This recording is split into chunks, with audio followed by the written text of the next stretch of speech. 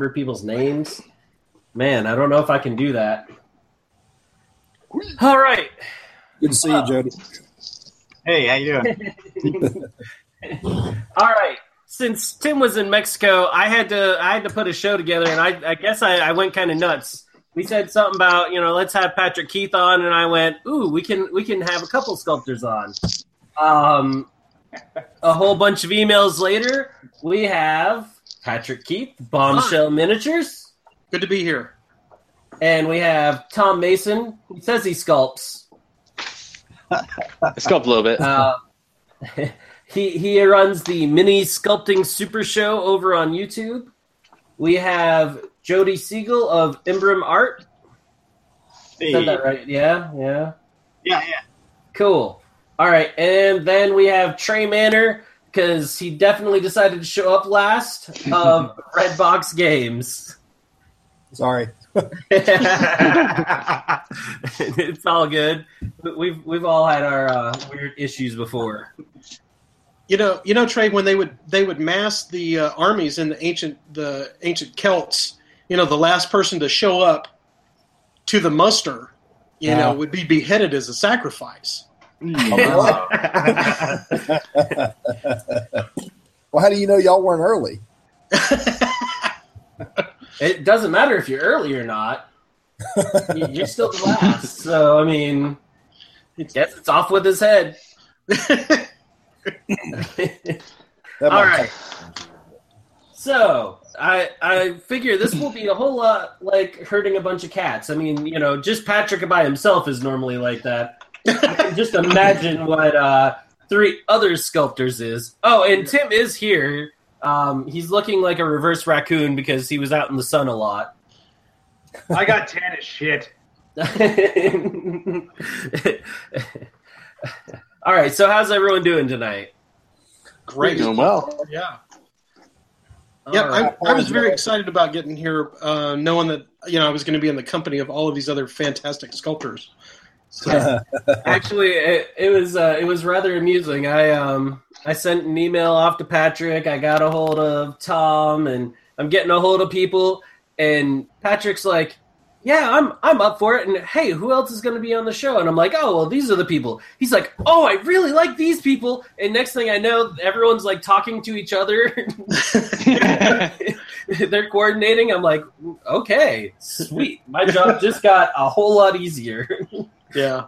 Well, it's a very small community. I mean, it's like, you kind of do this work, for, so many years and everything. You meet people at conventions, you learn about their work and all this kind of stuff. So it's a pretty tight-knit little community that we have, because there's not a lot of us that actually do this kind of thing. So it's kind of nice to be, in that company.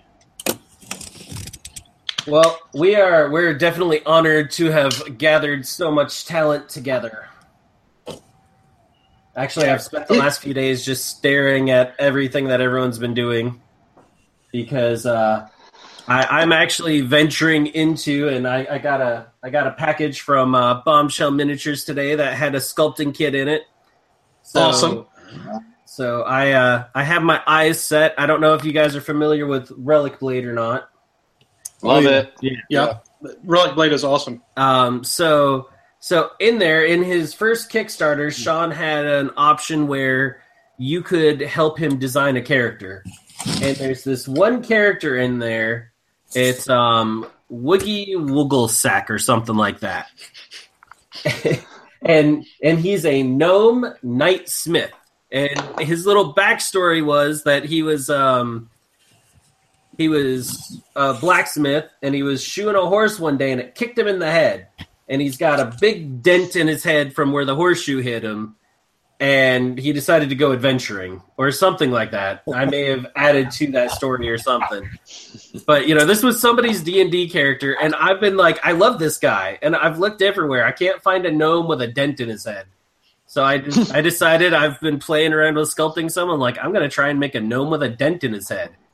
There you go. Yeah. That's a pretty special idea. There's always something missing in life, and All Well, right. now, are you starting this gnome completely from scratch and sculpting him from the ground up, or are you doing a conversion of like kind of an existing gnome figure? No, I'm gonna go straight from scratch. Man, gonna- all right. that's usually how I figure things out. I just go from scratch, get mad at it, throw it around a few times, and eventually figure it out. That's what you got to do. Yeah. Just keep sculpting, put in the time. So Yeah. I've actually been watching Tom's show some. I was like, all right, so I have to build an armature. So oh hey, Tom, who actually Patrick turned me on to. Phrasing. Yep. But he's got that voice. I mean, but yeah. So I was watching how to make armatures the other day from Tom. So great resource over there. Thank you.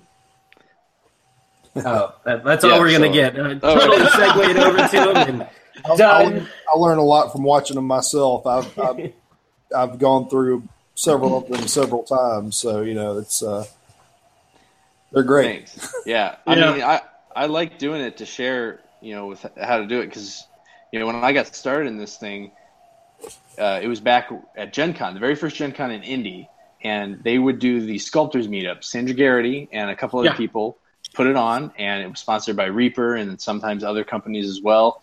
And there was nothing like it except for maybe ReaperCon now, right, and ArtistCon. But it's very hard to get to do things like that and share knowledge. So that's why I want to do this. Kind of build that community up online since we're all so spread out. Yeah. Start sharing that again. Well, it's pretty cool because whenever anybody messages me or sends me an email, it's like, hey, how do I do a thing?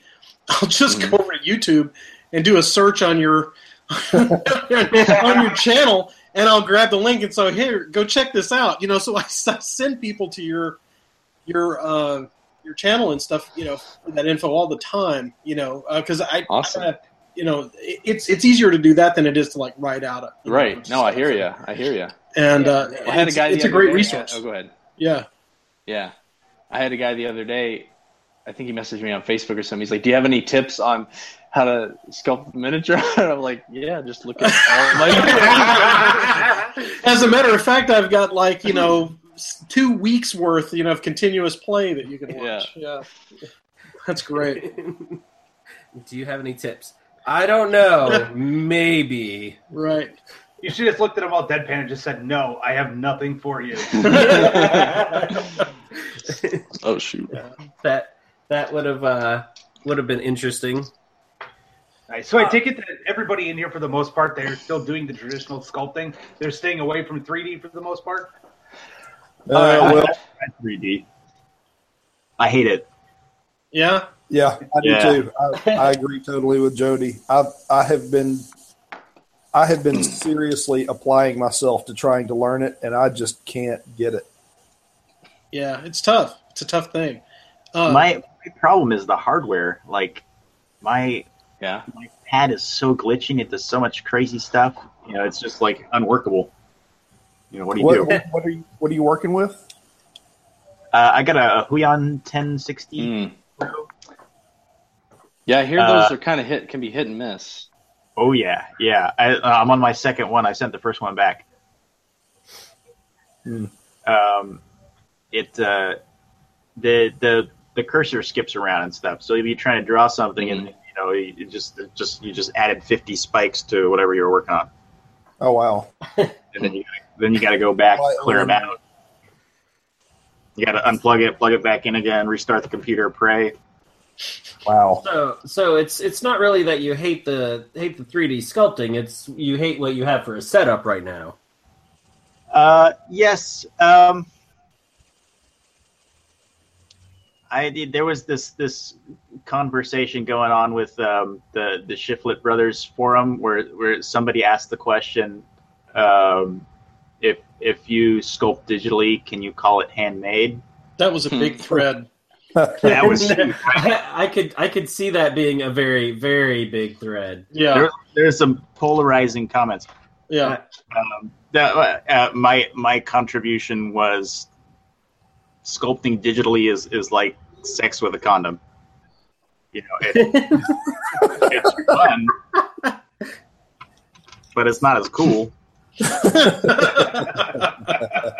Yeah, and at the end of the digital sculpting, you will actually have work to show for it, as opposed to not having them. Anyway, I'll chime in as somebody who's been dabbling with it pretty extensively recently, and I am liking it a lot. But I'll concur with all of you that there definitely is something about having the real thing, working on it more intimately right in front of your face, and then having a real physical object at the end, not having to do another step afterwards.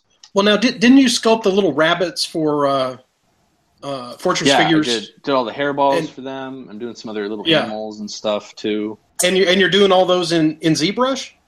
Those are all ZBrush, yeah. Okay. Yeah. I'm about to do a full figure, and I did a castle for MegaCon Games. Okay. For one of their games. So now for the little rabbit guys, perception. Yeah, that's the other part, the depth perception. Oh, yeah. Like if you blow up a hand sculpted miniature to the size of your computer screen, it's not going to look like what you're sculpting on ZBrush. And that's a difficulty, because even when you try and keep it small on ZBrush, the program can't register those small, subtle little ticks. You have to enlarge it to get those subtle movements and manipulations, which then throws your brain off. I've been looking at a lot of Gail Guman's digital stuff. Yeah. And it looks, based on the pictures that he's posted to his Facebook, it looks like there's really not a whole lot of loss of detail between his digital sculpts and the actual prints. And his digital looks very similar to his tangible sculpture. I don't know. I guess it maybe depends on. I don't know. Yeah, no, I agree. His sculpting style is evident, in his digital stuff. I mean, you can tell that it's his stuff. And like the pictures that you were showing, Trey, of like some of the stuff that you had blocked out when you were kind of experimenting in ZBrush. Yeah. You can tell that it's like, wow, that's a silhouette of a figure that I've seen you do in clay. I mean, it translated. It's like that's your style. So I mean, I can tell that it's your approach. It's how you're working on that. It's coming through even in your digital stuff. So it's I'm glad it did. I was really worried it wouldn't. So. Yeah, no, I mean, and there were no details in it. I mean, it was just like a basic form blocked out, and you could still tell that the pose and the proportions and stuff on it were like, that's a Trey sculpt. I mean, I can see that it's in there. One of my favorite sculptors is Joaquin Palacios. I think this. Oh yeah. Okay, and he does like all the stuff for Black Sun and that kind of thing. And he just recently showed the digital renders for. I guess they're doing this Infinity Kickstarter that's going on right now, where it's the busts and the big 75 figures and all that. And that's all like it's a totally different animal though. Like like 32 and 70 millimeters, the resolution is. Yeah. Like you can do awesome, like whatever you sculpt on a computer. If you print it out at 70 millimeters, it's going to look great. You're going to be able to see the details and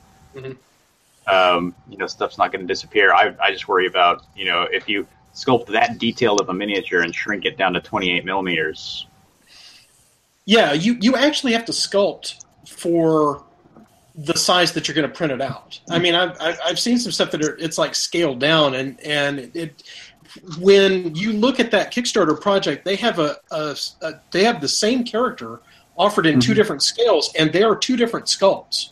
I mean, because the one that's in the 30 millimeter size, you can look at the render compared to the other one and see it's like it's been proportioned to print at that size, and that's one of the things that I think a lot of digital sculptors that come from other industries don't take into account are these kinds of factors for the printing output. Yeah. So that would be my problem too. Is if I'm working big, then I'm going to start throwing detail on it. Mm-hmm. Yeah. every time I work digitally, I always feels like I'm working on almost like working on a life-sized figure, because when we go to build a figure in miniature, you don't need much more putty or clay than what you can cover your thumbnail with to do the whole thing.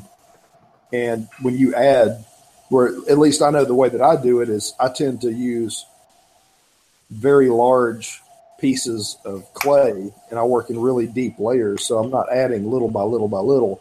I'm putting on a big piece all in one shot and then just going to town on it from there. Nice. Just adding little by little by little by little by little by little, and it just seems to take so long to get visible results. Yeah.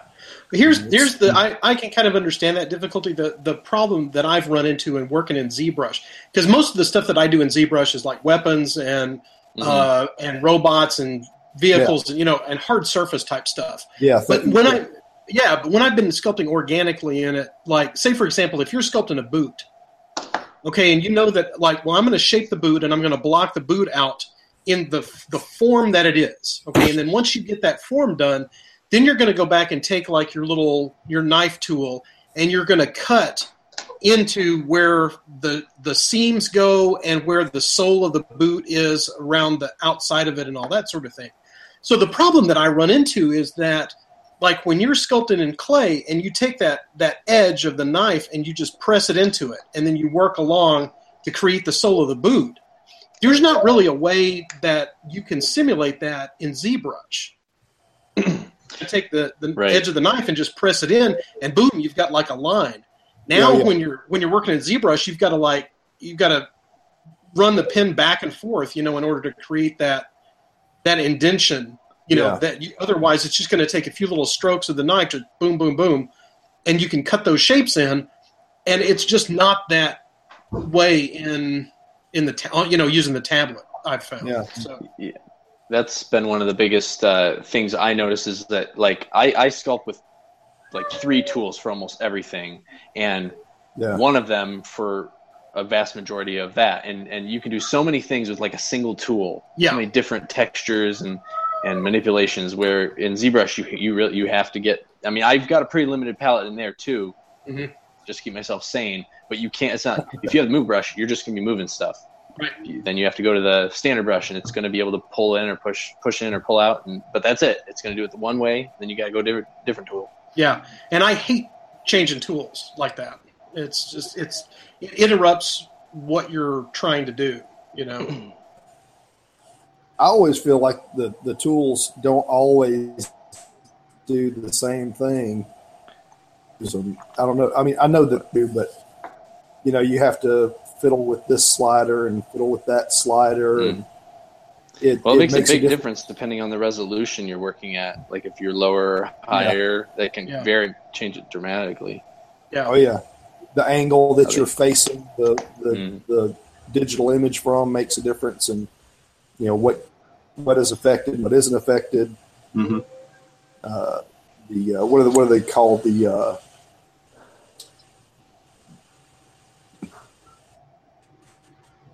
Like the sensitivity and the pressure? No, it's not the sensitivity and pressure. Tilt? It's no. What does it look like? Can you describe it?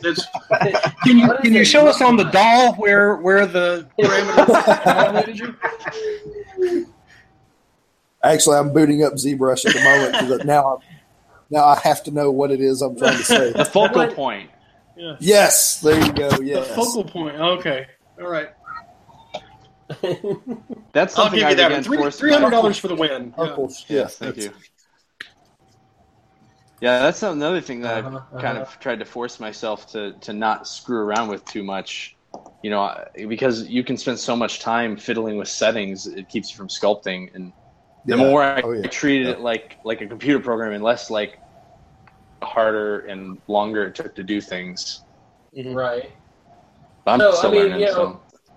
And that's the thing that I'm getting the vibe of from all of you actually is the fact that it's digital sculpting takes time to get used to, just like it takes time to, actually sit down and figure it out. Yeah. With just clay or green stuff or whatever medium you're using.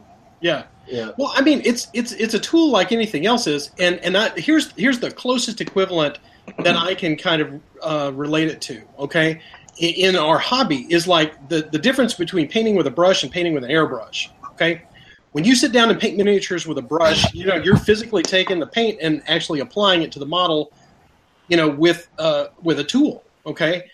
And then when you get into airbrushing, it's like, okay, well now I'm gonna use this tool. It's a whole different set of rules, okay?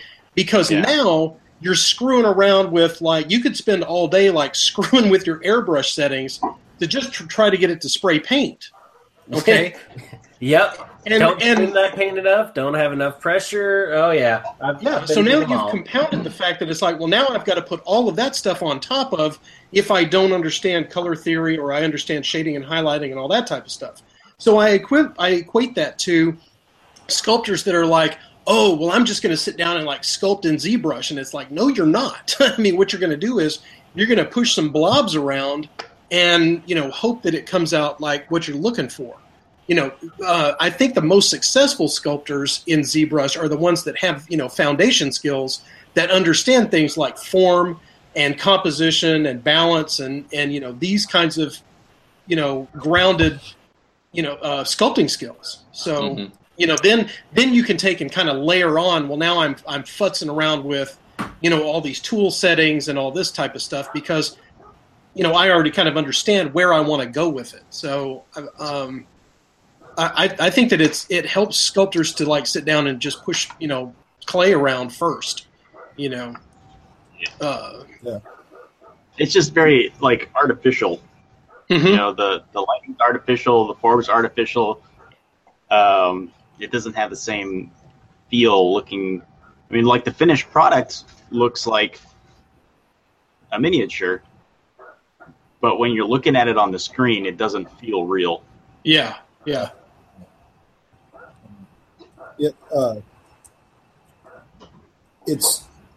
I'm sure it's probably just a result of particular artistic styles, because I know there are certain artists who you can really see their hand in digital work, and you can. They don't exactly look like a digital model, but a lot of them, to me, really do. They all kind of have the same look, and I don't know if it's because of the perfect bilateral symmetry, or if it's because of building up a library of stock parts that people just kind of cobble together the basic shape of the figure from, and then they sculpt over the top of it. Mm-hmm. I don't know what it is, but it seems to me like I can tell a digital sculpt from a tangible sculpt. As most products, like the first time I saw the Guild Ball stuff, I was like, those are digital. I didn't have to see that they were digital. I could just tell by looking at them. Obviously there have been a few times where I've been wrong about a couple. I regularly look at Thomas David's sculptures, and I think they're all digital because they're so perfect. Yeah, those are some pretty clean sculpts. Yeah, yeah, they really are. I don't see how he does it. I just one of the reasons I went back to using putty over clay was because I could not get a nice, clean, smooth surface out of the clay. Really? I don't know what changed, because I was doing it there for a while, but something changed, and now I just can't. I can't work with clay anymore. It drives me nuts. Okay, so you're back to green stuff then. Well, I use a mix of Aves and green. Sometimes I use Procreate and Aves. It just kind of depends on what my mood is and how much I have of any given putty. Okay, what's your ratio that you mix that in? It depends on the application temperature outside. If it's hot, I'll use maybe 50% Aves and 50% putty. If it's cold, I'll use 60 to 70% Aves to 30% putty. Wow. Okay. All right. Yeah. Because the cold is, especially with great, or at least with the Procreate that I have on hand, it may be because it's old. It seems to be really, really firm in cold weather. I can mix it up and set it on the desk, and within 15, 20 seconds, I go to pick it up and it feels like it's cured. So I have to knead it again, and then.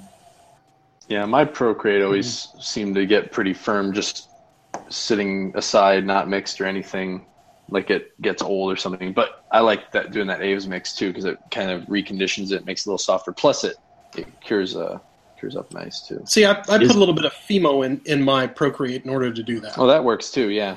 Yeah. But it makes it a little more Fimo-y. Fimo-y. Well, okay, yeah. I mean, I get what you're saying, because if you put the Aves in it, because I use that for blocking out models too, but it's like that cures like rock hard, right? But if you put a little bit of Fimo in it, it still has a little bit of flex to the Procreate, like you would expect it to be, but it does cure a little bit harder. And I found it's easier, like if you're scraping the surface and stuff on that. Mm-hmm. So, Jody, what are you sculpting with right now? I have only ever liked polymer clay. Mm-hmm. That was the I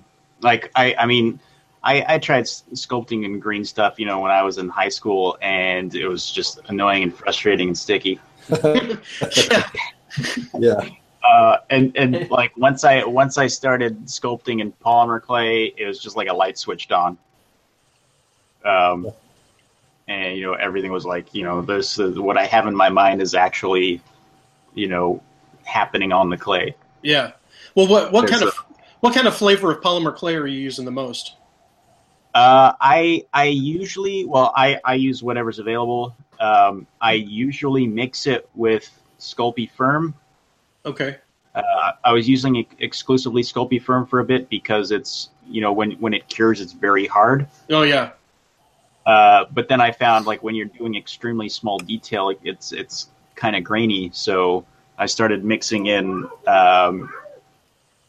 softer clays with it, so that you could get the firmness and the durability of the Sculpey Firm, but still have a nice smooth finish on it.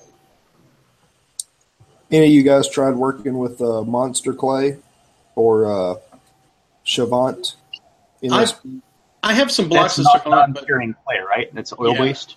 Yeah. It never cures. Yeah, that scares me. Yeah. For doing miniatures, I don't think I would want to put the time into doing. I mean, I can see it. As like a big thing if you were going to take it to a foundry or something like that. But yeah, I can't see doing miniatures, in that. But but that's what I learned on. But when I was in elementary school, it's like the kids would go over to get the crayons and stuff, and they were, and there would be a box of like modeling clay that was like the plasticine, or plastiline or whatever it's called that you were talking about, and that's what I would always get, and I'd make dinosaurs and King Kong and all that type of stuff out of it. So and it's evolved into this. But that was kind of my earliest exposure to like an oil-based clay. I do use it for building mold boxes and things like that, or Yeah. Comes the molding, yeah.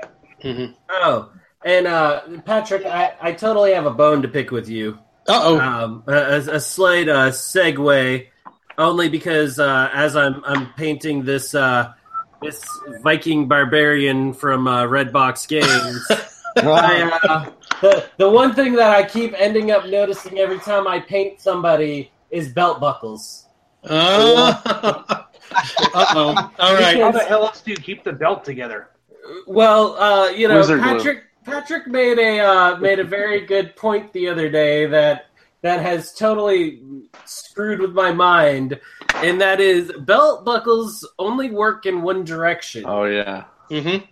Yeah. That was a very popular post for a while. I mean, Yeah, I saw that one. Yeah. And like every model I've picked up, I'm looking and I'll be painting it. I'll be like, oh, this is an awesome model, and then I'll look and I'll get to like the belt, and I'll be like, does it have a thing on it? Yeah, it does. Yeah. Is it going the right direction?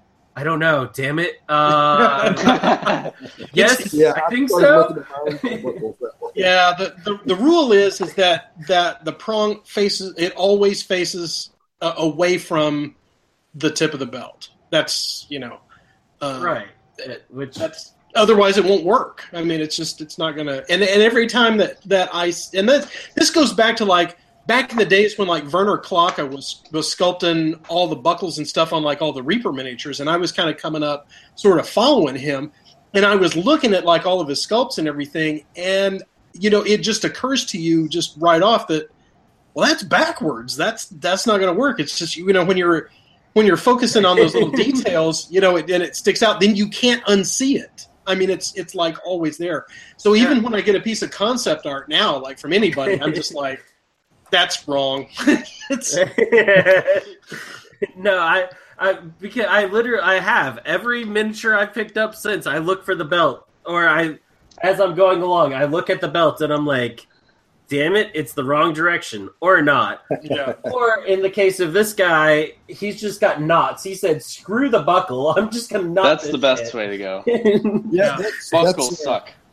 That was a common, I guess, method of tying buckles back then, because they didn't really, when you made a belt, they didn't notch them out for the pin. Yeah. At least not commonly. They would pull it and then wrap it around and tie it off. Right. Yeah. Yeah. Oh, totally makes sense. But it was still funny. As I'm painting, I'm like, wait, I'm painting the belt and Patrick's here. And I'm looking for the way the belt buckle goes. Yeah. No, there isn't one. I've started doing it myself now. So I go back. I just did a D-ring lately. D-ring, yeah. Yeah, the double D-rings that you slip through and do the other way. Yeah. Mm-hmm. That was fun. Yeah. Rigger's belt. When I was in the military, I had one of those. That one was really nice. Yeah. All right, so some of the other things that I was interested in is I know Trey has done it, and actually I recently ordered his pre-orders for stuff coming out. Wow. And I know Patrick was talking about it before Christmas as well, or around Christmas, New Year's episode. But that is moving away from Kickstarter and actually moving into just doing pre-orders. Mm. Yeah. So, Trey, I'll start with you. How is that one working out for you? Well, it paid for its own production, but it. I mean, I don't I don't want to sound. I don't want to come across as whining or anything. It just for this particular run of product, it just kind of proved to me that going through Kickstarter is probably a necessity of business. In the same amount of time that I ran the pre-order discount, I think the last count on Sunday afternoon was, I think, 62 or 63 orders for the pre-order stuff, and those 63 did not even include from the pre-order. So some of those would have one or two items from the pre-order, and then they would also buy from the store, which is great. But if I had run that through Kickstarter in the same amount of time, there might have been 200 to 300 orders, or 200 to 300 backers in the same amount of time. Now, granted, not all of them would have backed for everything that I was offering, but it's it's a pretty drastic difference between, and I don't know if it's maybe Kickstarter is just a better way for people to keep track of things that they buy. The item is in production. I don't know. I mean, Tom and I talk about Kickstarter versus regular business and the ins and outs that creates. We talk about it all the time. Every time I've spoken to Patrick, we talk about it. Yeah. Every time I've talked to Cody, we talk about it. You know, this is. Yeah, Kickstarter is a very big topic. Whenever I talk to you guys on the phone, it always comes up. Yeah, yeah. So, Patrick,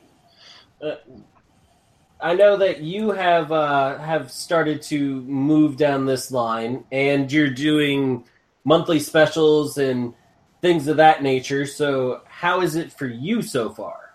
Okay.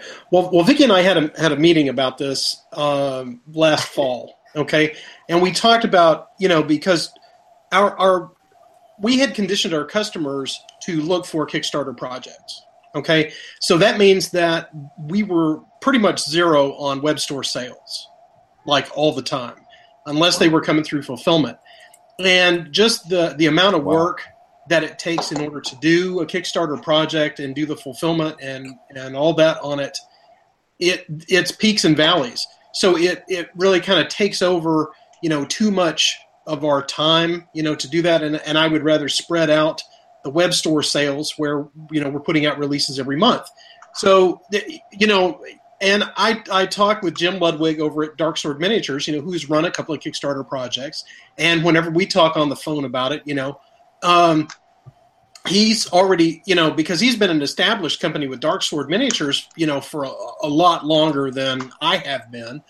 And so, you know, I talked to him about, you know, what's this, how does this work for you? And, you know, and that sort of thing. And, you know, we came to the conclusion whenever we were talking about that is that, you know, we've trained our backers in order to just expect, you know, the Kickstarter project so they don't ever come to the web store. Right. And we've put out new releases and gone to shows, and we've had attendees come by and look in the case and go like, well, where did this miniature come from? Where did that miniature? It's like, we just put those out, and they were like, those were not on a Kickstarter, and they were just like amazed that you put out, you know, something that we didn't know about, you know. And so I was like, okay, so that's obviously the case. So, you know, what we're trying to do, and we started this in December, where it's like, look, we're going to try to drive our customers back to the web store and start, you know, moving away from Kickstarter and these big peaks and valleys and start to level out our releases rather than doing like a big chunk of like 12 or 14 miniatures in a release. You know, let's kind of spread that out, and we can actually put out more miniatures by putting out 2 or 3 of them a month, you know, and that kind of thing, as long as I can control my schedule. So, and right about the same time that Trey had started talking about, like, well, you know, I kind of want to move away from that, right? And that, you know, and you posted the thing. I was like, holy cow, we were just talking about that because what is it? North Star Miniatures, they do these like Nick starters, right? Yeah. Okay. With, you know, for Frostgrave, and now they're going to do, and they did that for Rogue Stars for their little sci-fi thing. And I was like, man, that's a great idea, you know, because we've had, you know, success in the web store by putting little bundles out there and little, you know, deals and stuff that, you know, people kind of like that. And that's essentially what they're doing. But you know, we've got to build the customer base, you know, in order to do that first. So that's really hard to do. Yeah, it's very difficult. And you know, because it's like, you know, you try to post your stuff out there and just it's a shotgun effect, you know. Mm-hmm. But the reason why you're seeing all this saturated stuff coming out from Bombshell is because we're trying to let people know, hey, we're trying a different thing. You know, we still have stuff in the web store, you know, come and get it.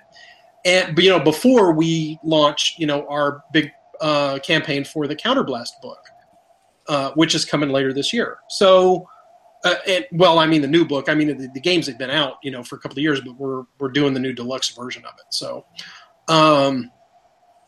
so we want to kind of to not go to Kickstarter, and we want to offer the same kind of deals that we have on on the Kickstarter project, but just, run it in the web store and not have to give up that 10%, Yeah. And so we're going to see if it works, but there's a lot of front loading, that has to go into it in order to make something like that successful for, what we want to do on it.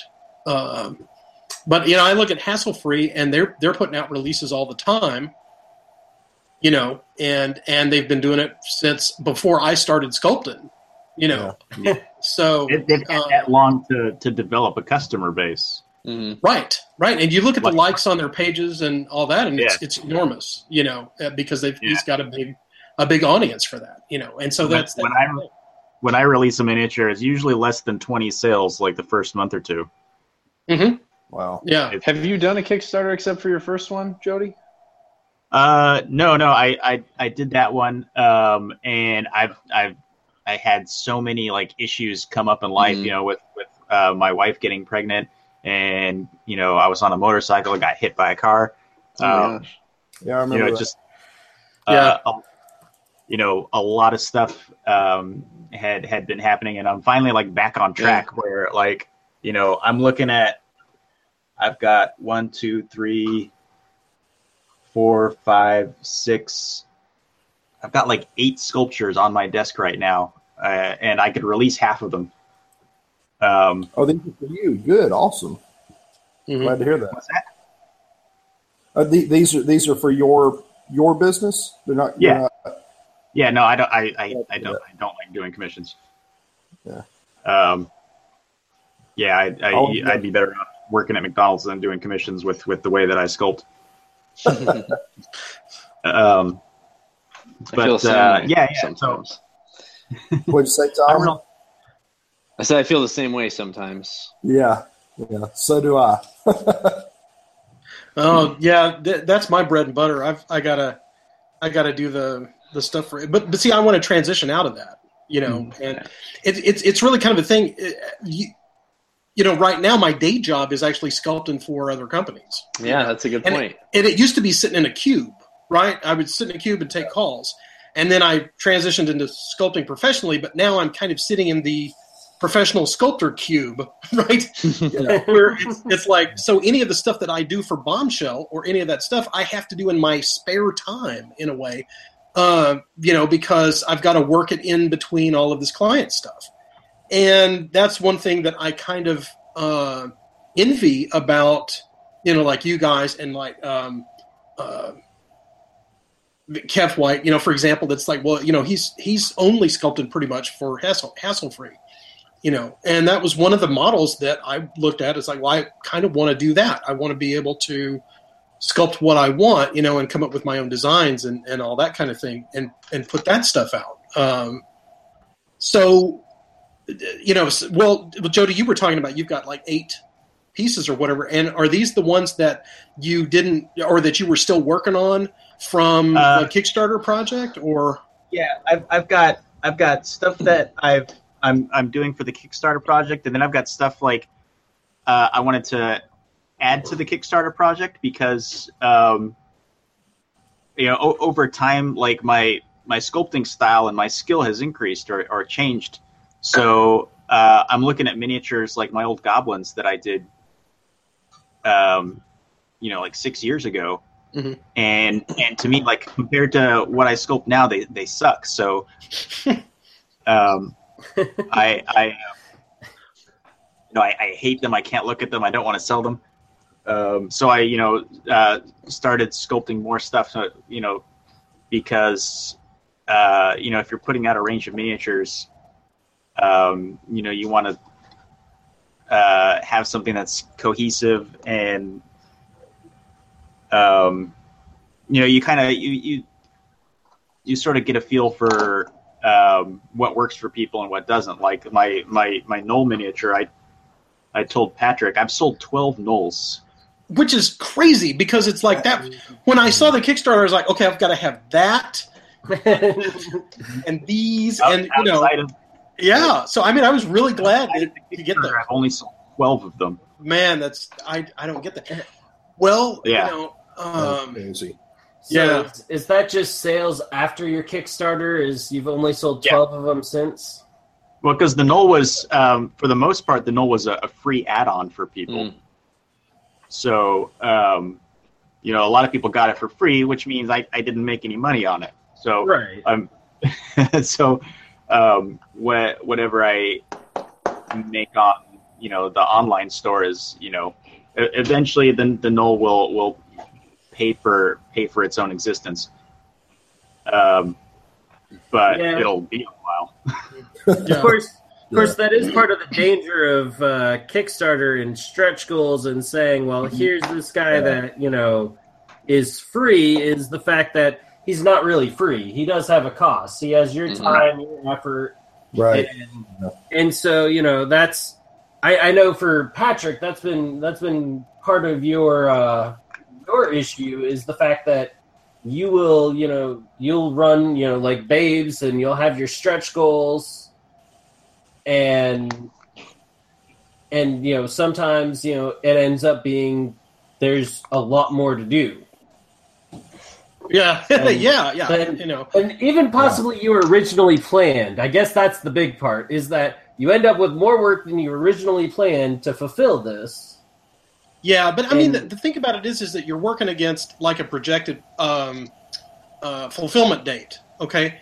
And so we've kind of imposed an artificial fulfillment date on Babes 3 because we want to have the stuff to the backers and to take it to Adepticon, right? So, and I've still got 3 sculpts that are not done. So I've got to finish those sculpts and have them put into production and cast, and then Vicky's got to package those up and send them out before we can, you know, actually, and still, you know, between now and the time to go to the show. So, yeah, that's what kind of creates the crunch on it, you know, because otherwise it's like, well, I would just, you know, sculpt until I got them done, and then we had them made and put them out.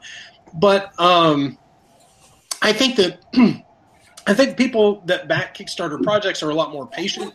I don't know that there's so much patient, you know, than they used to be on waiting to get their rewards, as that I think that they're just not, they're distracted, right? So there's not as many complaints. Like, you know, you go and look at a lot of the stuff, and I think that people are kind of conditioned to, okay, well, I just know it's going to be lame.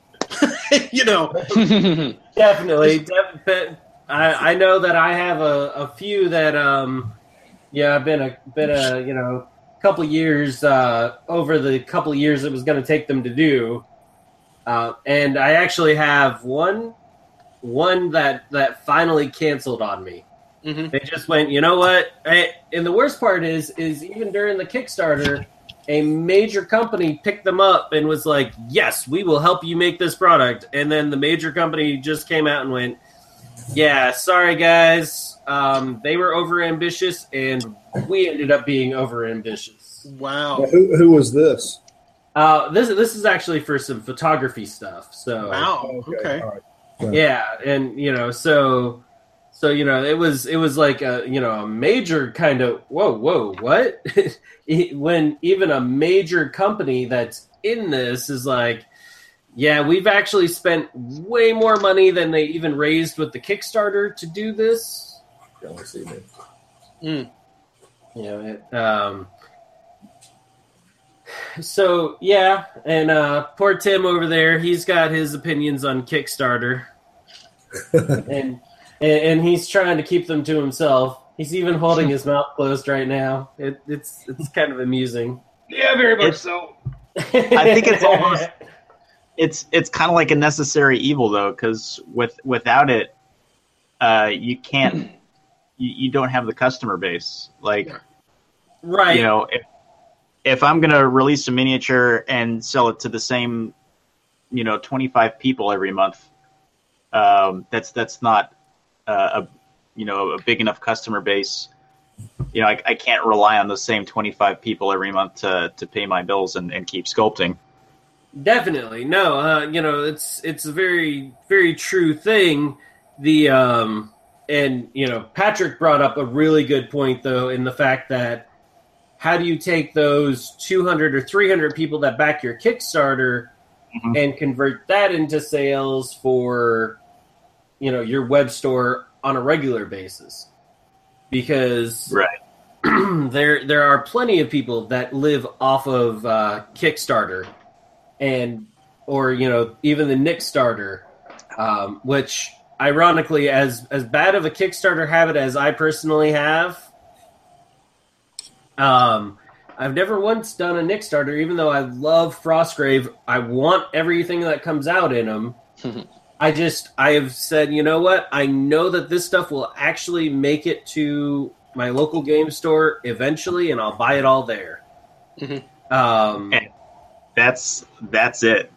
If it's out in a web store, you can go back to it anytime. But if it's on a Kickstarter, it's like a perishable good. You know what I mean? It's Well, it creates a sense of urgency. And it definitely does, especially because you can offer free incentives and stuff like that. Because that's usually the thing that definitely pulls me into a Kickstarter is, you know what? Here's something unique. It doesn't have to be much, but here's something unique.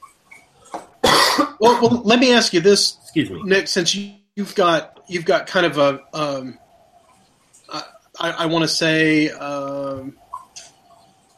not really a Kickstarter habit, but I mean it's a habit. Call it what it is. Okay, it's a habit. All right, for want of a better word, yeah. But I mean, since you're out there, you're looking at the projects, you're doing all this stuff. Would you, as a backer, prefer to have a free thing or get a thing before everybody else? And I know it may be different for different kinds of Kickstarters, like for minis or for games or whatever. But which one do you find that you're more drawn to? Is the free thing or the thing that it's like, well, I'm going to get this before everybody else gets it? That's actually a good question. If it came down to, because I don't necessarily back a Kickstarter for those two things. Like a good example would be the Ninja Turtles board game that came out right around this time last year. From IDW. So they put it out there, and I got the Works package, which it came with some really cool art that was exclusive. I paid more than the normal box price for it and all that stuff. I paid for a collector's edition basically, but it's only ever going to be for the Kickstarter. And that was what did prompt me. Not that it was a free miniature, or not that I was going to get it before everyone else, because you got it because it was exclusive. But I got it because we're offering this during the Kickstarter, and so it is something. It's a part of the Kickstarter that we've priced out, but we're only offering to you.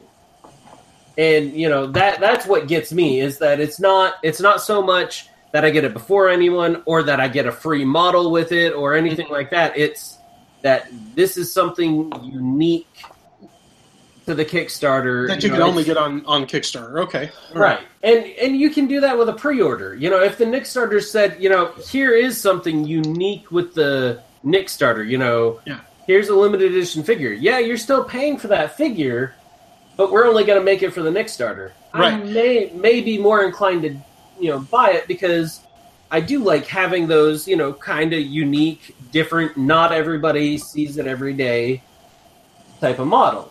Right. Well, like with Angel Heraldez's, painting book or whatever, the first one that they put out, they had the little mini that came with it.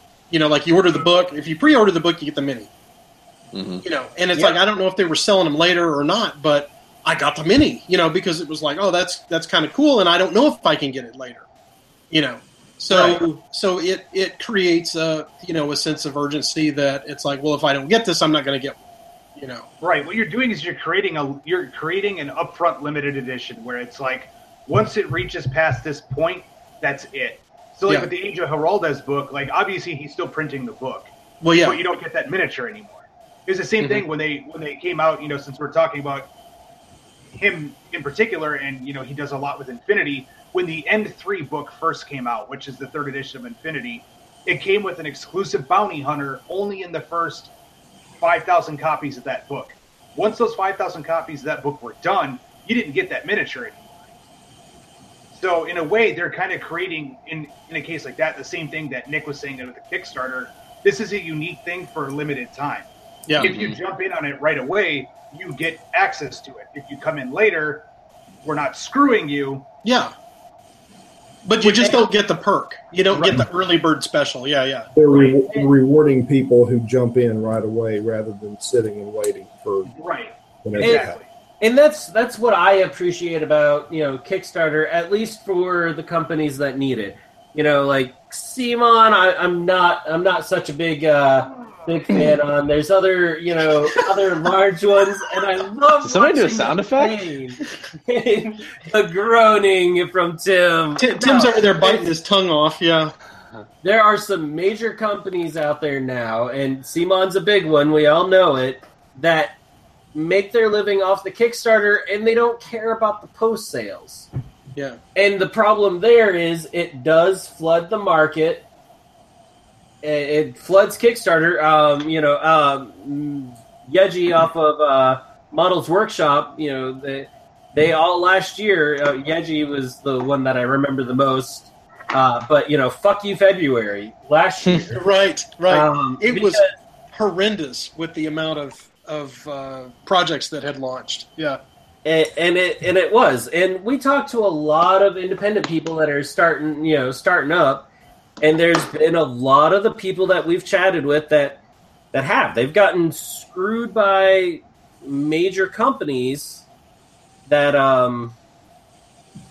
launch a Kickstarter as a pre-order system instead of just doing a pre-order system. Yeah. Well, that's what I find is a big problem. But since we've got we're on that topic, what I want to hear from you guys is, what are your opinions? Because I've got a soapbox about this. What are your individual opinions about giant companies coming? Huh? I say, I think we all have that soapbox. I think we all agree with you, man.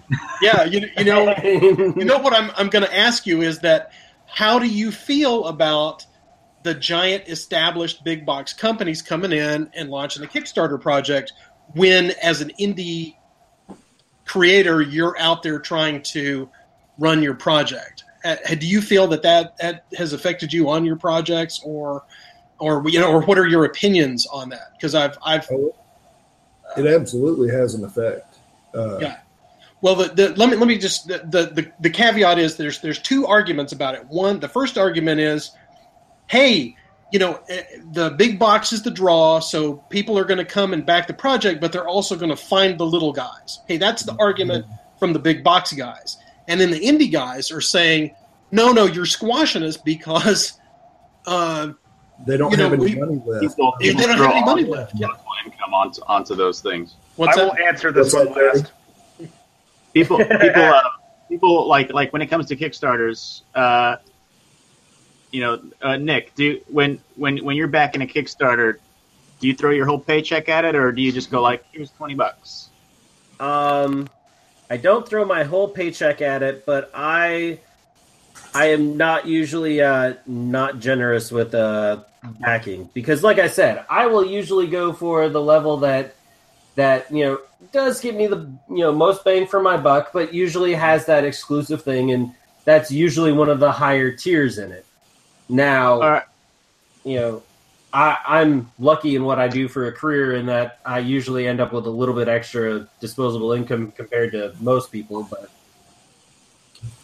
I can put it this way: when I first released the Goblins, 6 years ago or whatever, or 5 years ago, when I first did them, I released them in December, and I think I made like $10,000 in a month. And to me, I was like, okay, I can be a sculptor. Cool. Yeah, that's a lot of money. It's a lot of money, and so that's where it the now. Now, if I release a miniature, I'm lucky to make $500. Another feeling. So there's like this. You can't just release one anymore either. You have to release 10, 12, 20, 30 figures at a time just to keep people's interest. and I don't mean that to sound like I'm complaining about the market, because I'm not. That's just the way that the industry has evolved. It is a bloodbath now. If you're not, I'm serious. If you don't have a knife in both hands, you're going to be dead on the floor. It's you get. Yeah, this is making me think of something I've been thinking a lot about. And we're talking about cool mini and the big guys. And one thing I really noticed about the industry as a whole is, miniature gaming still out there. There's still a lot of people that will buy miniatures for fun, but a lot of it's board games. That's the big thing. It's games with Flash.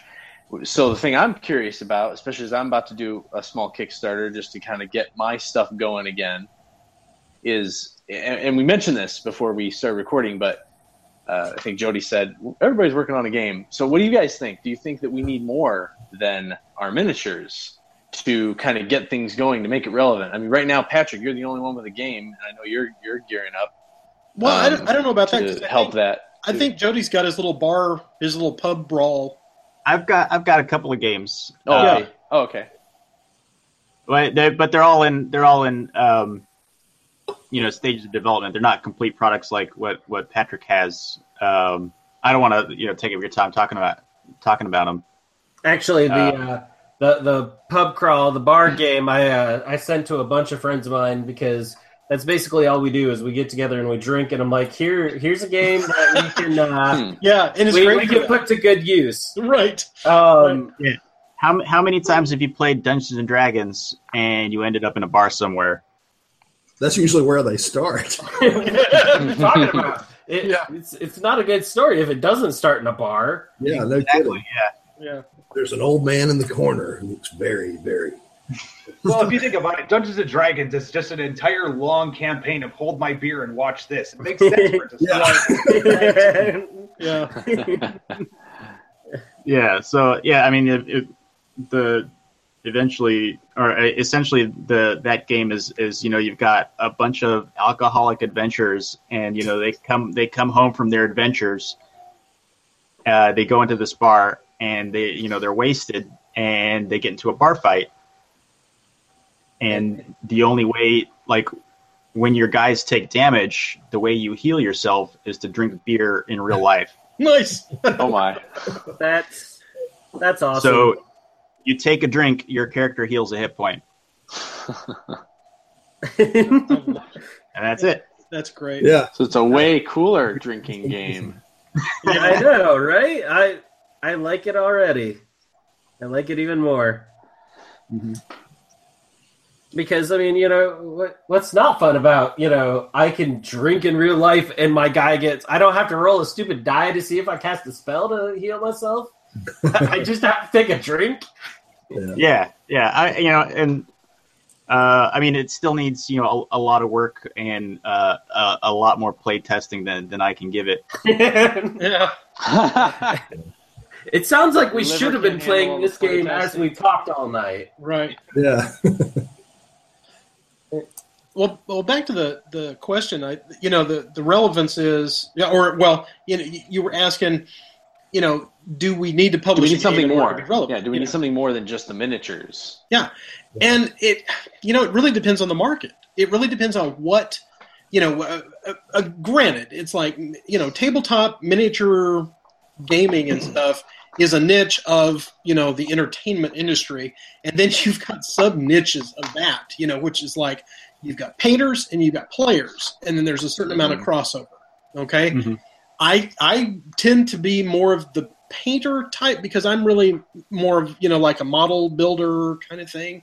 So I'm attracted to the aesthetic of, the design, the miniature, the sculpt, all of that first, and it's like, and is it in the genre that I like, that kind of thing. So that's what I'm kind of drawn to. So it really just depends on what kind of market you're going for, because if you look at a company like Black Sun, for example, it's like, that's all just, high-end sculpts for the painting market. Okay. And it's like, well, do you want to put that out, or do you want something that's kind of Dark Sword like, where, well, we've got kind of high-end pieces, but they're really kind of D&D pieces, and you can really sort of straddle the fence on it, but it's just high fantasy. Okay, so that's so it's just this box. Jim's lines definitely straddled the gap between collectors and gamers. Yeah. Really well. You know. Plus the fact that he's the only one really putting out authorized Game of Thrones figures. Yeah. Okay, which is I'm sure that doesn't hurt. Right. Yeah. If you can add some value to the product, like if you make stuff for Warhammer, then there's value in that. You can use it for your Mordheim or your Necromunda or whatever. When you've got that miniature, it's like, oh, I can use it for something. Mm-hmm. Yes. But if you're just making miniatures for the sake of making miniatures, then they're not worthless. They just there's less value for customers in terms of what they can do with them. If that they makes should spend. sense. Yeah. Well, I mean, Reaper built their whole model on we're going to ride the coattails of D&D. Right? Because it was like after Ralpartha kind of tanked, it's like, well, where are you going to get your adventurers? Where are you going to get your monsters and stuff? There's nobody putting that stuff out. So, Reaper stepped in and they filled that need, where it's like, okay, well, now we've got all the different character types that you could ever think of and, all the monsters and all that type of stuff. So, it's, they do have, their Warlord game, but I don't know what their player base is. It's like, well, how many people are playing that and how many, releases are they putting out for that and how well is it supported? I'd imagine that most of Reaper's customer base are just general gamers. Yeah, they're painters. When you look at their Bones project, it's not for their Warlord game. Okay, that's for like, hey, I can get 40 plastic orcs for $2. And now I've got all of the stuff for the encounter on Saturday night. Oh yeah, and that's a need. I mean, there's obviously a need for it because they've got a huge audience for that because there's nobody else really putting that stuff out. Mm-hmm.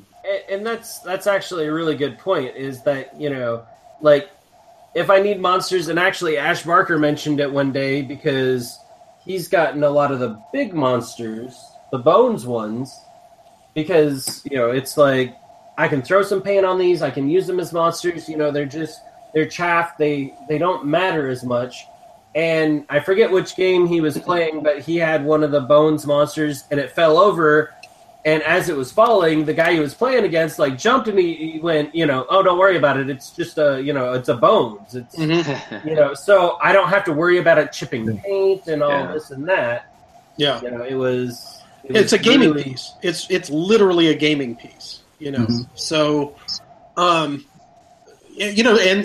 you can attribute the success of it is like, well, there's a market need for that. There's which I think that they filled really well. And I can't call that anymore because it's like when Ron called me and he said, hey man, we're going to launch our Kickstarter project, go check it out. And I was like, oh, okay. So I went and looked at it and it was like, Bones, and it had like $30,000, for their funding goal. And they had just started, and I looked at what they were offering in their the little package before any of the stretch goals or any of the stuff added on. And I went, what the hell is this? This is all the same shit that you've been putting out for years. Now it's just plastic. And I just didn't get it. I didn't get what they were doing until I could see later. It's like, oh, okay, right. You're targeting this particular need that gamers have, for these particular kinds of figures. And then it worked. But see, I'm not coming at it from that kind of viewpoint. It's like I'm coming at it more of like kind of the dark sort of viewpoint where it's like, well, I'm really kind of putting out specialty boutique type of things, that's like, well, I have these interests and things that I want to sculpt and things that I want to do.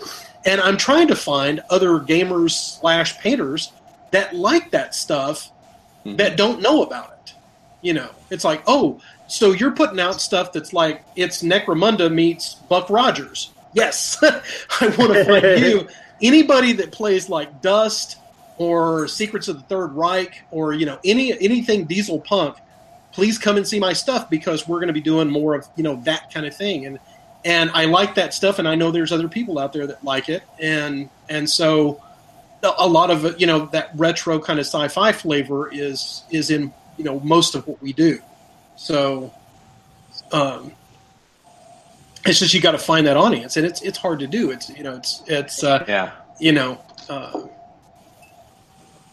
You bring up a good point too, because we're all kind of eclectic guys. I mean, we're sculpting miniatures. I mean, we could just be buying miniatures and playing them and painting them, but no, we're making them. And so our views are a little skewed there. I find that with the way I back Kickstarters now, and just the kind of things that I invest in and play with. So it's hard to get out of your own head sometimes. Well, look at the market and what you can really do. Yeah. Well, as a creator, I hate to jump in, but as a creator, do you guys find that because you spend a lot of time sculpting, do you find yourself that, I don't play as much, or I don't paint as much, or do any of the other hobby stuff because I'm spending all my time making the stuff now? I never. Go ahead. I never played any kind of miniatures games before I got into miniatures. I played D&D. Heretic. I know. I played D&D, but we never used miniatures. Wow. Okay. Yeah, and I always liked them. I never owned any for some reason. I really have no idea why. I owned some when I was a little kid, but didn't own any as an adult until I decided I wanted to sculpt them for a living, and then I started going out and buying several different ones.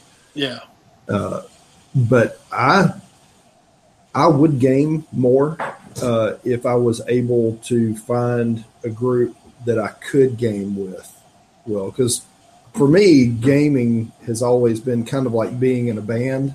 Yeah, find the right guys to kind of click with, or the right group of people to click with to really get into it the way that you should. So it's kind of a personal thing. Yeah. Yeah, I mean, before I had kids, I was definitely all about gaming and stuff. And now it's hard because I'd rather be hanging out with my kid than playing games. Yeah, that's part of being. A couple years you can game and hang out. Yeah. Oh boy. Yeah, this is the first time. I mean, I've kept up with board games. That kind of saved my gaming life because when you're sculpting all the time, it's very hard to paint and play miniature games. So board games saved me there for a while, but I'm making a very concerted effort this year to paint up some stuff and actually game with it. Because I realized, as much as I like board games, I absolutely love miniatures. And if I'm going to be playing games, that's the kind of game I want to play. Yeah. I'm sick of having a lead sit in a box. So boys are getting to the age now where they're probably ready to start playing serious games, so I think our gaming will probably increase exponentially soon. Hope so anyway.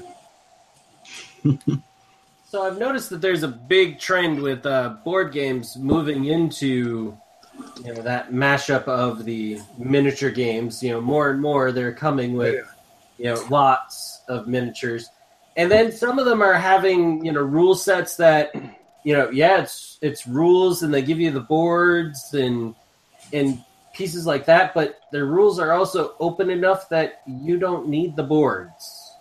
Yeah. It's kind of that good, convenient, that gateway drug into miniature gaming. Yeah. I can play this, and Joe over there on Facebook he's doing this now, and the creator says, "Hey, that's awesome. I want to do that too." Yeah. Yeah, the trend in the miniatures industry almost seems to be moving more and more board game like in the format of the products. And certainly the trend that I see in board games, at least that show up on Kickstarter, tends to be miniatures, and that's typically what is actually selling a lot of these huge project games is the miniatures. And I've seen people argue that no, it's not the miniatures that are making people buy the game, it's the game. And I'm like, well, if that was the case, then you wouldn't be seeing every single stretch goal introducing a new set of miniatures. You'd see every single stretch goal introducing a new card or a new token or something that was more game oriented than it was figure oriented. And not saying that the game doesn't have anything to do with it. I just mean that it seems like in a lot of instances, the miniatures are kind of the driving force of the marketing for the games. Mm-hmm. They're like downplaying the value of their miniatures by offering you 100 of them for $25. That kind of thing. Yeah, on the show that we talked about, I'm sorry, I didn't want to interrupt. No, go ahead. You go ahead, Patrick. Oh, well, on the show that we did over the holidays on Skirmish Supremacy, what was it? Benson was on talking about Exiles and all this kind of, and I'm sculpting for them now. So I wanted to do a shout out because he's awesome. Yeah, hey, Benson. Yeah, I didn't know that he was on that. He sent me a contract, and it's all official, and I'm sculpting some Exiles for him. So, wait, is that what was on that board? I know that. I mean, mine had a penis on it. Yours didn't have a penis. So. No, but he made a lot of lovey talk on it, so it was pretty funny. But anyway, but when we were on the show together, like over the holidays, the topic came up that we were talking about, which is this topic where it's like, well, what's the draw for a game? And it's the aesthetic of it, because as much as we don't want to say, hey, judge a book by its cover, right? That's what we do. It's like, if I'm going to buy a fantasy novel and it's got a Frazetta cover on it, I'm going to pick it up and check it out, right? That's the draw. That's why he was so popular, was because, that's what made you want to check the book out. Okay, so the aesthetic is the draw for the game. So the aesthetic is going to come in the form of the miniatures, the art, the packaging, all of the stuff that it's like you're going to instantly look at it before you can read anything. And what I mentioned on that was, it's like there's nobody that's ever going to say, oh my gosh, I'm going to get that game because it's got an awesome initiative turn.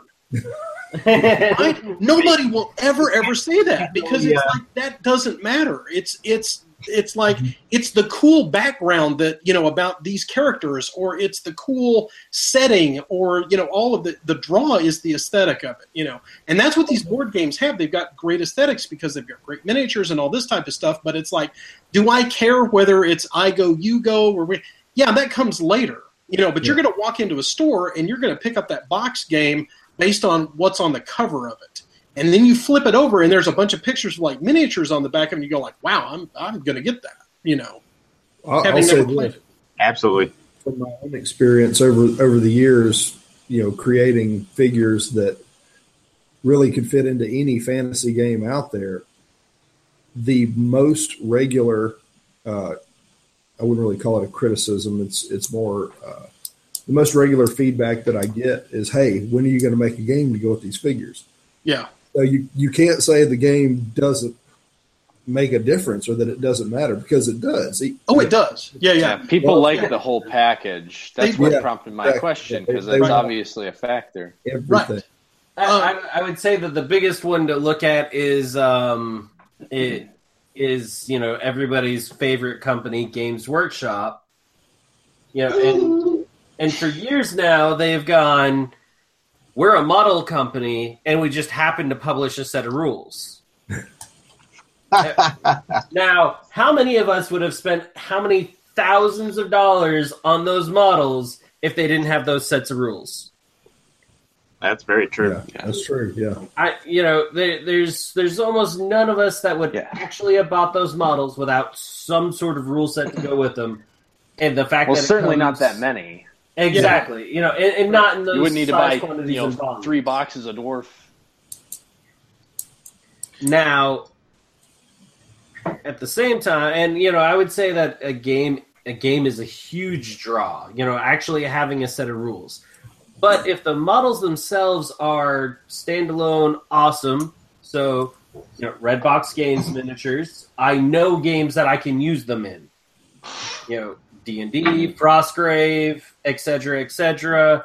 Right off the bat. There's games that I look at it and I go, you know what? I can totally use this guy somewhere else. Yeah. I know Thantis, Tim. I was just trying not to say it because you were trying not to get that mixed in this episode. Thought we were trying to do one episode a month. I told you not to say anything about it, but you know that. Yeah, Tim, tell us how Modifius engines or the Modifius engines going along. My first miniature was the Shire Dragon. I think it was like Grenadier or Rel Partha that made it. But that was my very first miniature I ever bought was this pewter dragon. It was called a Shire Dragon. I bought it solely for the sake of I wanted to paint this miniature. And my second miniature was the Space Marine. But so my first miniatures were actually Ralph Partha metal BattleTech miniatures. Wow. Oh yeah. Okay. And it was all based off. My older brother had played and he's 11 or 12 years older than me. He had played BattleTech with just the little paper cutouts and all that years before, and I'd always been like, I want to play BattleTech, and Tell so, some hello, Jody. when I was old enough to actually buy stuff off the internet, I was like, yeah, sure, I will buy these. Never played them, but I got them, and I think I spray painted them green. And I was like, yes, I am awesome. This was before you actually could post a picture on the internet. No. Yeah. So, I do think I got into BattleTech as well. I don't know if I got into it before Games Workshop or not. I think it was before. And some Dungeons and Dragons. I think I bought that Space Marine just for funsies. Wow. But I definitely played some BattleTech, or intended to, and bought miniatures for it. Right. Wow. So I guess in summary, Tom, rules are handy to have. They're not absolutely required, depending on how non-specific, sort of generic it is. And one last example I would give is from Heath Foley and his Wander line. Mm-hmm. He has plans for a board game. Actually, today he gave some screenshots of a board game to go with the miniatures that he's come out with. They're going to be demoing that game at Adepticon, and the reason that I know that. Well, I'm sorry, what? He's going to be there too?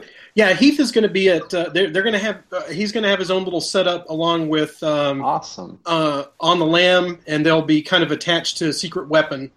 And the reason I know all of the inside of that is because I'm sculpting those models for the board games. So, man, Patrick, when are you going to sculpt some of your own stuff? If it paid as well, I would. As soon as I can. As soon as I can start selling more stuff, it'll transition. But right now, I've got a lot of clients I got to do stuff for. But no, the Wander thing.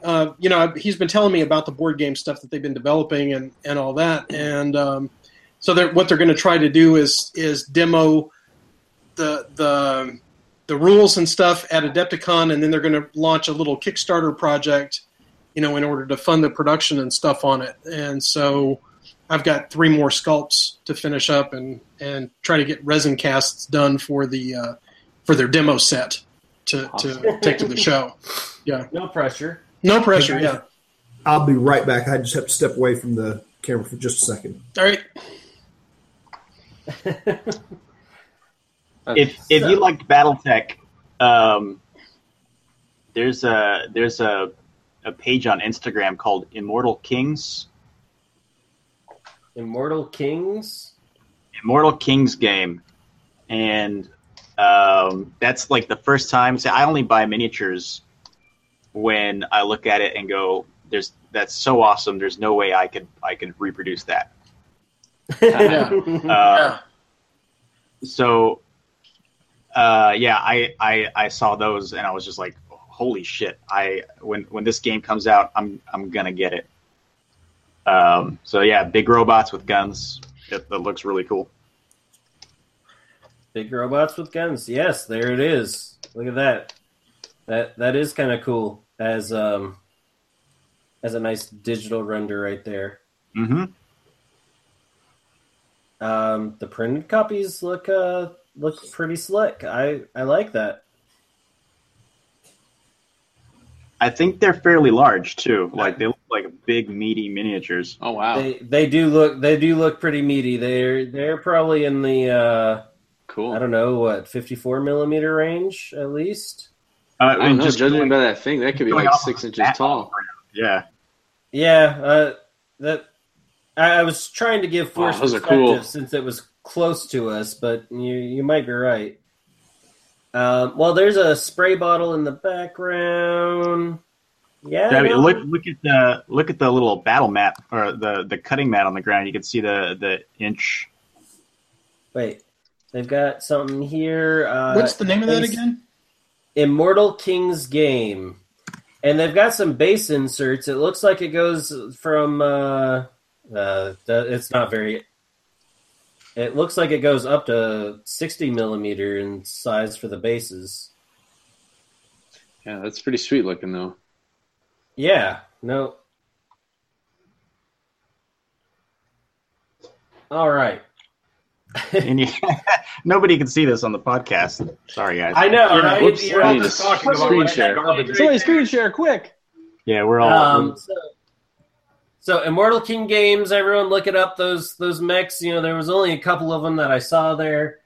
They are pretty awesome. Nice little mix of stuff. All right, so it has been a lovely evening. I don't even know exactly how long we've gone. It's been a while. About an hour and 20 minutes. Yeah. This is nothing compared to what we normally do. Yeah. I know. What we call each other. You know what? Tim and I, when we were talking about it earlier this week, Tim's like, oh, we'll probably have to make this episode a little long. I guess 20 minutes is a little too long for Tim. It has nothing to do with that. No. It has everything to do with the fact that I have to get up early in the morning. Yeah. Always whining. Yeah. Swiper, no swiping.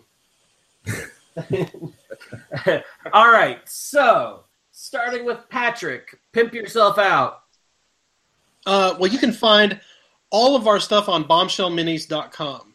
That's bombshellminis, MINIS.com, and we've got all the counterblast stuff on there that we're going to be coming out with. We're going out to Adepticon next. That's our big push, is to get all of the stuff released finished up production wise to release at Adepticon. I got the new big stompy robot that we're going to be taking, and some new alien figures and that sort of stuff for the game. We're going to be running demos of Counterblast at the show. I'm hoping to have 2 tables set up there where we've got 2 different setups to kind of come and try Counterblast out, and that's kind of the big deal.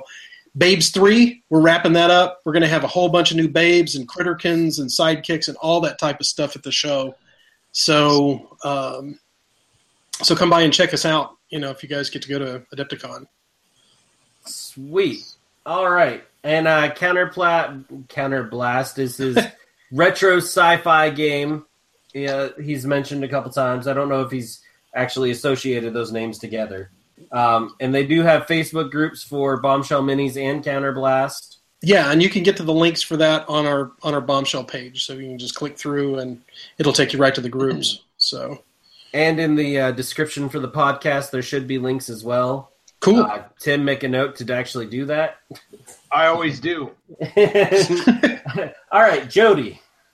Yeah. Okay. So my company is Imbrian Arts.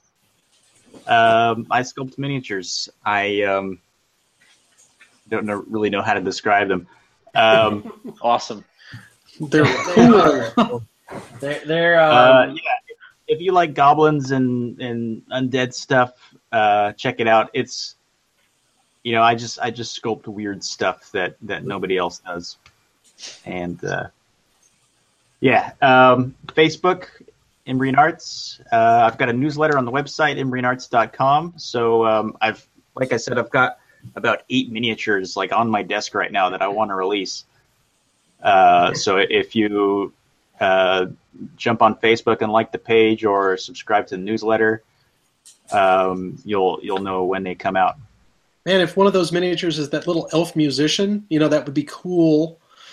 Hint, hint. Yeah, the one from the Kickstarter. I think she's like playing a flute or something like that. Oh, okay. Yeah, no, that's not an undead. That's not an elf. That's like crazy undead mutant lady who's flying around on a carpet held up by entrails.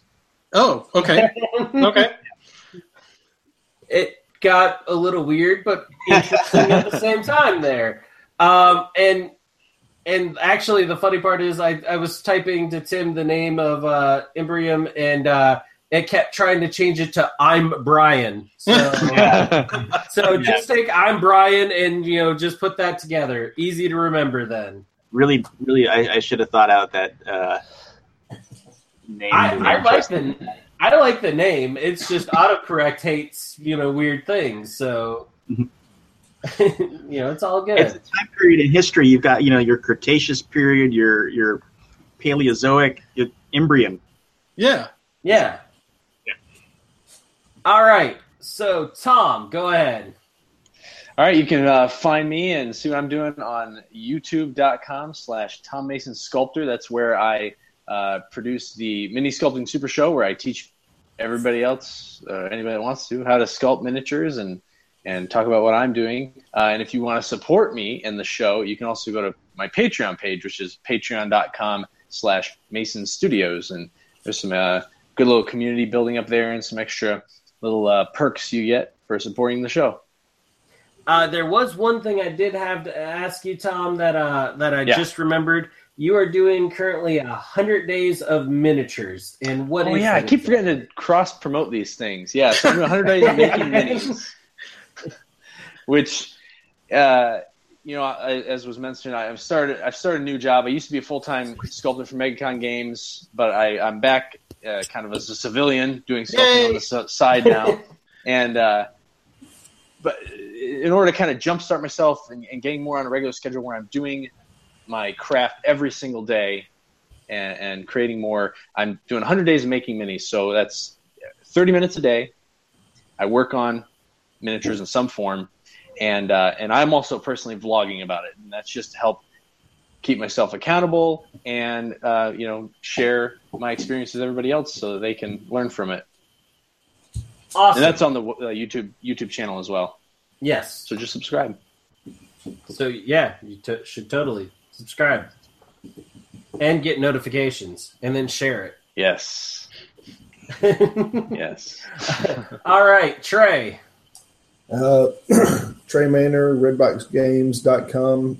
That's red-box-games.com. You can find me on Facebook, Redbox Games at Facebook, or Redbox Games /Facebook, whatever it is. I make as many different types of standard fantasy as I possibly can. Get a lot of big ideas coming up. Right now I'm producing everything in metal. Got a few items that I produce in resin, but I'm checking into different materials for different production. I have plans to produce a game soon that won't be standard fantasy. It'll be very different, as I like to think about it. But it's extensive catalog, lots of stuff. Come on by and check it out. Buy lots of Boneback Goblins so he makes more. Yes. Yeah. They're a lot of fun to make, and they've always done well. So I've just left them alone. I didn't want to. I really like Trey's big monster goblins. Those things were always really cool. I love those. Buddy. Thanks. Yeah, those are the Bonebacks. Actually, I think I have one of them up there. Oh, do you? Cool. It's on my. It wasn't supposed to be a shelf of shame, but things have slowly kept getting stuck up there, and for some reason they don't come off as fast as they get put up there. Yeah, that's just like I have one of those shelves myself. I have a bin. Actually, I have 2 or 3 bins. They're just full of sculpts that I'll get to like the 90% done, and I'll just be like, Now, Trey, if you want to send me that box, I'll give you my address, and you can just mail those right on up. I'll even pay for shipping on it. If you It would be a lot of the same thing with slight variations. That's okay, man. I can finish them off and put them out. I actually need to do that. I'm trying to make money in case you know this. You would think. All right. I appreciate y'all having me on. Thanks. I'm sorry I kept you guys waiting. Nah, It was worth the wait. it was fine. We made lots of jokes about you beforehand, so. All right.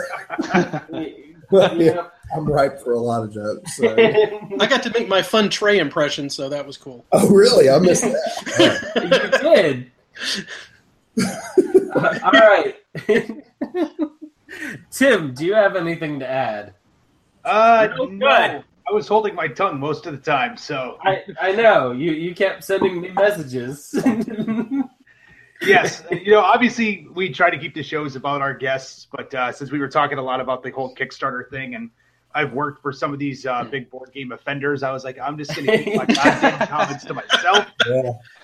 And, so that was that. I actually, the one that I wanted to kick you on was when you threw out so what do you guys think about, digitally sculpting? You threw that grenade and you're like, I'll be back. You were gone a second later. I'm like, I don't even know how to lasso these guys in because they have gone. This conversation is going way away. Yeah. But no. My dog started going crazy, so I was like, uh-oh. No, right, guys. Hey, man, we will chase rabbits given the opportunity. Oh, I know. Like I said, it was going to be an interesting time wrangling you all in. Yeah. Tom was probably the only one that was, hard to, prod into talking, at least at first. Because he was working on something, and he's like, huh, what? You said my name? I have a chance to talk? Oh, that sounds good. All right. And this podcast is cutting into my sculpting time. That's All right. Well, I appreciate everyone coming out, making time for us. You're on episode, this is what, 54 now? So season 2, 54? episode 2. Awesome. Yes, we have just passed a year. Happy anniversary. Thank you. Yeah. And by the way, that Counterblast shirt is awesome. Oh, thank you. We have those in the web store. Oh, yes.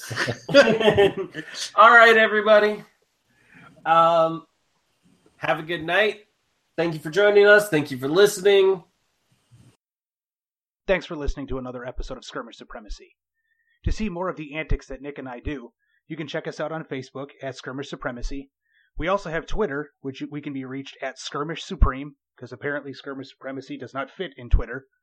And if you want to email us directly, you can reach us at tim@skirmishsupremacy.com or nick@skirmishsupremacy.com. Thanks for listening.